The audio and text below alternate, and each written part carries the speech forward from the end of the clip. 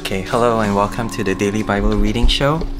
I haven't done this for a while because I've been lazy and I've been recycling all my old episodes. So if you watch on Instagram, me reading this on Instagram, it's usually something I did a year ago. But I really want to look at today's passage because actually I looked at this passage yesterday. I was on this course on Zoom, logged into a Bible college in Malaysia, and they looked at this exact same passage. So I'm very intrigued, and also wondering whether God wants me to learn something from this. So the passage I'm going to look at is 1 Samuel chapter 19. By the way, there's the other people. I want to show that, but other people in the room, so it's very awkward. I have my auntie staying here and a friend staying here also, so I'm not alone, as I usually am when I do these shows. But just know that it's very awkward for me to do this now.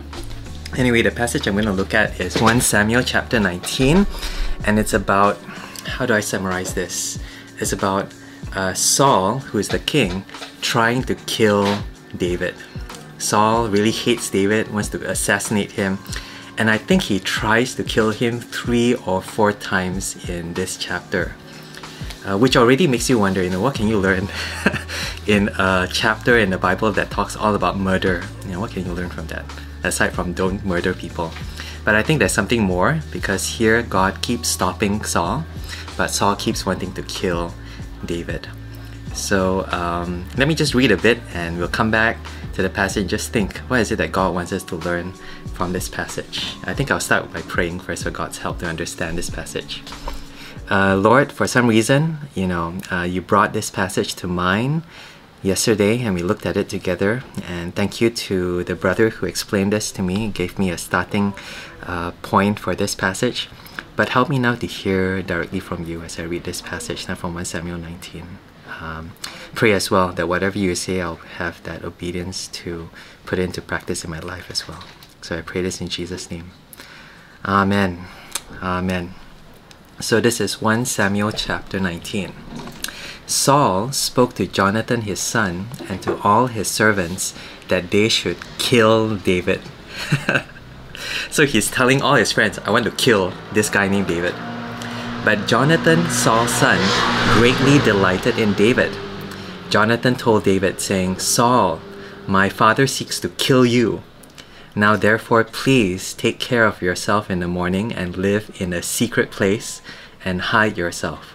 I will go out and stand beside my father in the field where you are, and I will talk to my father about you.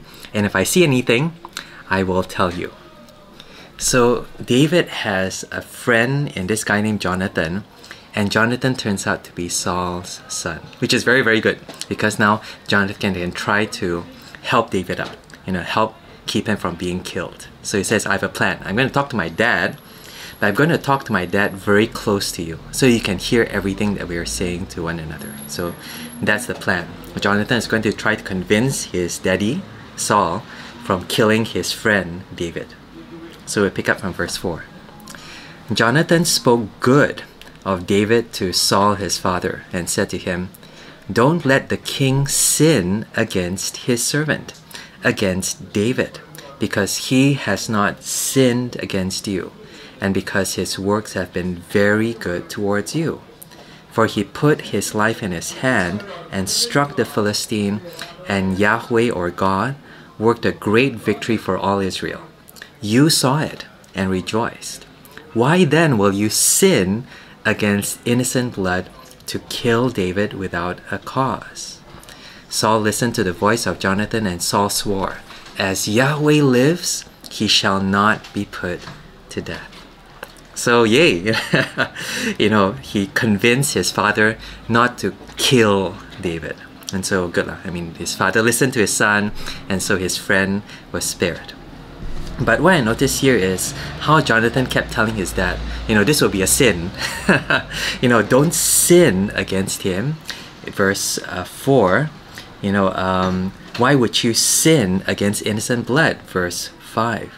And so here, he isn't just saying to his father, this is a bad thing to do, but this is a sin, meaning this is something that God doesn't want you to do. Now, when you try to talk about God with your parents, I'm not sure what kind of response you get. Usually, I think if I talk even to my relatives about God, they might justifiably get upset with me. Who are you to talk to me about God? But I think here it's really, really right for him to do so, because he's not just saying this is a bad thing to do, but he's reminding his dad, hey, you're the king. You're supposed to be like the one chosen by God to become the king. And so for you to do this thing, even though you're powerful, even though you can do it, you're the king, you'll be sinning not just against someone who is below you, but you'll be sinning against the God who chose you. And I think that had a kind of effect on his dad. It must have been quite convicting for your own son to remind you to be a Christian, remind you not to sin against God. And I think this is just one of those examples whereby, I think Jonathan really helped his friend, but also helped his father by reminding him what it means for him to submit his will before God.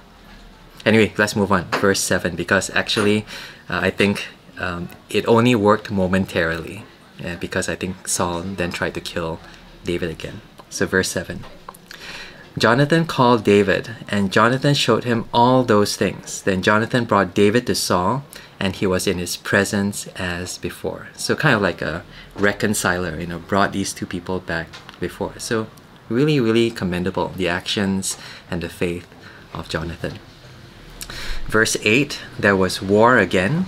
David went out and fought with the Philistines and killed them with great slaughter, and they fled before him. Very King Tao. This guy, one guy, obviously David isn't alone, he's leading an army, but it makes it seem as if all these people are running away from this one guy. Very King Tao guy, really amazing fighter, and he's just saved the country again. But the result is verse 9. An evil spirit from Yahweh was on Saul, as he sat in his house with a spear in his hand, and David was playing with his hand. I think here it means playing the guitar. Saul sought to pin David to the wall with a spear, but he slipped away out of Saul's presence, and he stuck the spear into the wall. As in, he tried to kill David with a spear. Let me see if I can get my spear. So Saul I don't know what he was doing with his spear anyway, but David was playing his guitar, and somehow Saul suddenly wanted to kill David, and it says here an evil spirit from God was on Saul. And Saul took this spear and then threw it. It missed David, but it was so powerful that it hit the wall and it stuck to the wall. So it shows the strength and the kind of resolve that Saul had in wanting to kill David. It says here, David fled and escaped at night. Verse 11, Saul sent messengers to David's house to watch him and to kill him in the morning. Michal, David's wife, told him, saying, if you don't save your life tonight, tomorrow you will be killed. So Michal let David down through the window.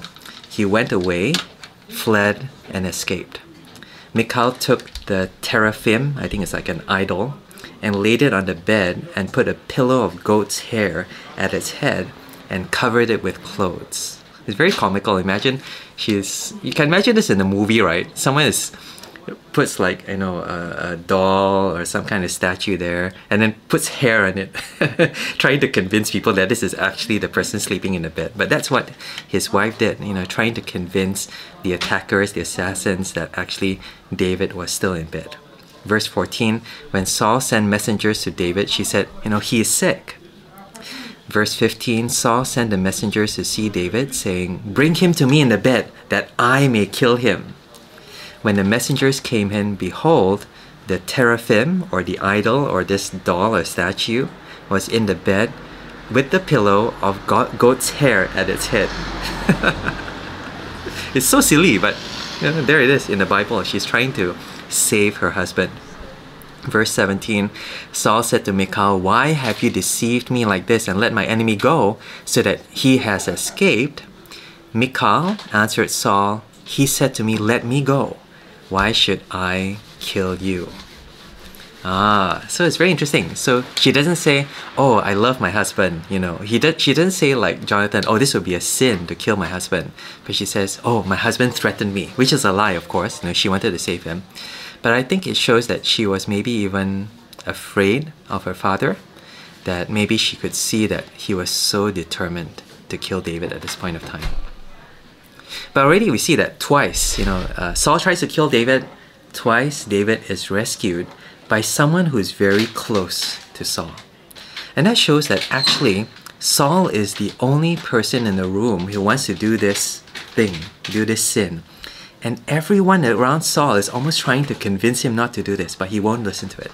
He just won't see the reason. He doesn't see just how horrible or how blind he is. But the people closest to him, his own son, his own daughter, can see it. And that says sometimes, about the kind of sadness of sin, that it can be obvious to everyone around you, but you yourself, you can't see your own anger sometimes, your own blindness. And even at the best attempts of the people around you, you just won't hear. You just won't listen to reason. And I know that's true of myself, but I think in a way that's true of all of us. Sin, one of the things that it does is it kind of blinds us to sin to such a point that sometimes we think we're doing the right thing when we're sinning as well. I'm not sure whether you feel that way, but I certainly can identify with this. Anyway, there's a bit more, so let me finish up. Verse 18. Now David fled and escaped, so he's running away for his life.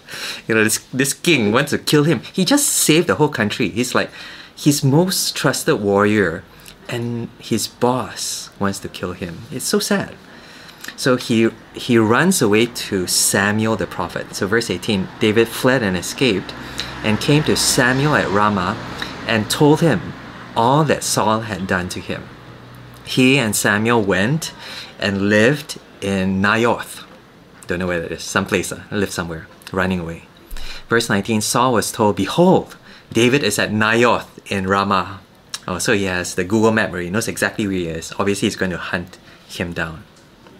Verse 20, Saul sent messengers to seize David, and when they saw the company of the prophets prophesying, and Samuel standing as head over them, God's Spirit came on Saul's messengers, and they also prophesied. So they were like worshiping God. Prophesy means they were like speaking God's word. And these people who wanted to come and kill David ended up worshiping together with these other people who were speaking God's word. So what happens, verse 21, when Saul was told, he sent other messengers, and they also prophesied. So it happened exactly again. Now obviously God is doing something at this point of time. Earlier on it was David's friends, David's wife, but here God himself is doing something very supernatural to stop these assassins and turning them into worshippers. I don't know what to make of this, but it's just really supernatural and just very, very strange. He could have struck them down, he could have stopped them somehow, but he causes them to praise him as opposed to kill this guy named David, who is also God's chosen king, by the way. But we won't go into that. So, okay, all right. So that happened again. So verse 21, Saul sent messengers again, the third time, and they also prophesied. So it happens again and again and again, 3 times. Verse 22, then he also went to Ramah and came to the great well that is in Secu, and he asked, "Where is Samuel and David?" One said, "Behold, they are at Naioth in Ramah." So he went there to Naioth in Ramah. Then God's Spirit came on him also, and he went on and prophesied until he came to Naioth in Ramah. He also stripped off his clothes, and he also prophesied before Samuel, and lay down naked all that day and all that night. Therefore they say, is Saul also among the prophets? That's so strange, right? And that's the end. That's how the chapter ends, with Saul worshiping God. With Saul lying down almost helpless. He can't help it. It's not as if he says, "Oh wow, this song is so good. I love this song. I'm going to sing this song." No, he has no choice. God forces him to worship him, to praise him, to speak these words of prophecy until he's like rolling on the ground, you know, all day and all night. Is it, they say rolling on the ground? Maybe so. But anyway, he was stripping off his robes and that kind of thing. So it was something involuntary, but obviously something that God did. And the question is, what do you learn from this? It's so strange. It's so strange, right? You know, all the way through, this guy wants to kill David. But all the way through, you see that God has been stopping him from sinning against David. I think it shows three things. Number one, Saul is again blind to his own sin. No amount of intervention from his family, his friends, and even God will change his mind about doing this sin. And that's very, very scary when even God can't change your mind. But secondly, what do we see? We see that actually God is protecting David. David is not even doing it. He doesn't like defend himself. Now this is a guy that can fight off a whole army. You know, people run away from him and he can save a whole nation. But he isn't actually protecting himself from this one guy, just this one king. Instead, he's almost at the mercy of his friends, of his wife, you know, this wife. And in the end, actually, what he's actually at the mercy of God. You know, God is the only one who can protect David at the end of the day, because the one who's hunting him down is the king. And that brings us to the third point. So remember the first and second point. The first point is that blindness of sin, and number two is that grace of salvation. But number three, I think the main character in this passage is actually Saul. And I get this from the talk that I heard yesterday. And this was again at a Bible college in Malaysia, and it was during a chapel service. And the guy who was preaching this passage was saying that, do you notice that the main character in this passage is actually the king? It's actually Saul. It's not David. It's not Jonathan. It's not Michal. It's actually the king who is not acting in the way that the king should be. Well, put it the other way. The way he said that, you know, he gave some examples about how CEOs are admired today in the company if they're decisive, you know, if they have vision, if they have initiative. And so here we see that Saul has all these things. You know, Saul is decisive. He wants to kill David. He has vision. he sends people to kill David. He has initiative. He himself goes and kills David. But at the end of the day, he is using all these gifts, he's using all these initiatives against God. And this is really, really very sad, because he has been chosen by God to be the king, but he's not acting as the kind of king that God has chosen. You know, I read this book 1 Samuel as a non-Christian many years ago, and you need to remember that the way the story is told, there was at one point earlier in the book when Saul was first, you know, chosen as king, when Saul first defeats all the enemies, when Saul was the hero. And you almost need to think of, you know, any Hollywood movie, any Netflix movie whereby the main hero is the hero, and you go, whoa, this guy is so charismatic, you know, you're rooting for him. And then somewhere along the way, the hero becomes the villain. And then everyone, you're caught off short, you know. So wait, I'm so invested in this hero, and suddenly you turn him into the bad guy. And that's actually what's happening here. If you didn't know that there was the story of David and Goliath, you didn't know there was a King David, and you're just reading it sequentially in the book of 1 Samuel, you go, what happened? What happened to this guy who was so promising, who was chosen by God, who still has all these gifts? You know, he's so decisive, he's so visionary, he has initiative. But now he's using all these gifts to almost turn against God's will. And friends, that is the case with David. And that actually, I think, is the case with us as well. You know, the times when we sin against God, it's not just the times when we're very weak, when we don't know what we're doing, or we somehow slip up. But actually, those are the very times when you use the things that God has given us, has blessed us with, maybe your intellect, maybe your pay, you know, your money, maybe even, you know, your position and your power, and use those things precisely to go against God's will. You use those things precisely to harm God's people. And it's very, very sad, because it does happen. I think it does happen even amongst, you know, Christians, but all the more so amongst those who are very gifted Christians. That somehow, somewhere along the line, we think, You know, God has given me these things. I can use it as I want. I can even use it to go against God's will. And so it's a kind of warning. It's kind of warning to us as Christians to say, hey, you know, don't take for granted. The more that God gives us, actually the more responsible and the more submissive and the more reliant we need to be towards God. And thankfully we see that in David. You know, this guy who's running away is actually the same guy who's chosen by God to be king. This guy who can defeat all these enemies and all these armies is also the one who is delivered by his friends and by his humbling himself. He's actually weak when it comes to maybe not even going against the king. And we have just such a king, just such a servant, just such a person in the Lord Jesus Christ. We see his kingship on the cross. We see his strength in his weakness. We see his salvation in his death on the cross. Yeah, how's that? Kind of random. I'm still thinking. You know, it's such a rich passage. It's as a narrative, it's interesting. You know, you can almost imagine this being teased out as a Netflix show, but it is also very eye-opening and scary, because, you know, I have to think of all those times when I think I'm actually right, when I'm actually almost on a mission. I have this vision to do things, and I have to wonder, hey, maybe I'm doing this for my own self, doing this against God, doing this just for, you know, to harm other people. And God help me, God, please, you know, don't let me go down that path, but help me to see how Jesus was constantly, you know, submitting himself towards God and giving away his power and blessing other people through his goodness. Yeah. Let me pray.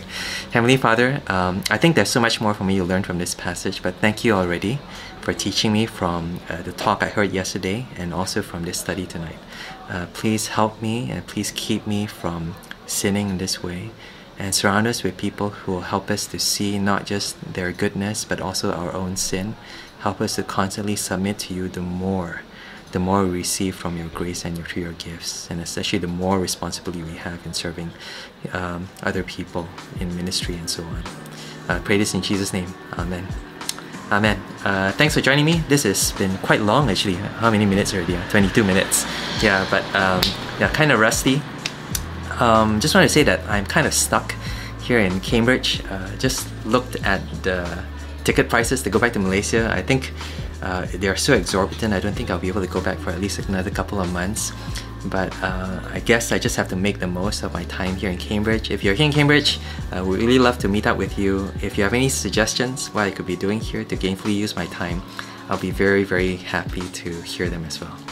Anyway, thanks for listening. Take care and God bless. Bye.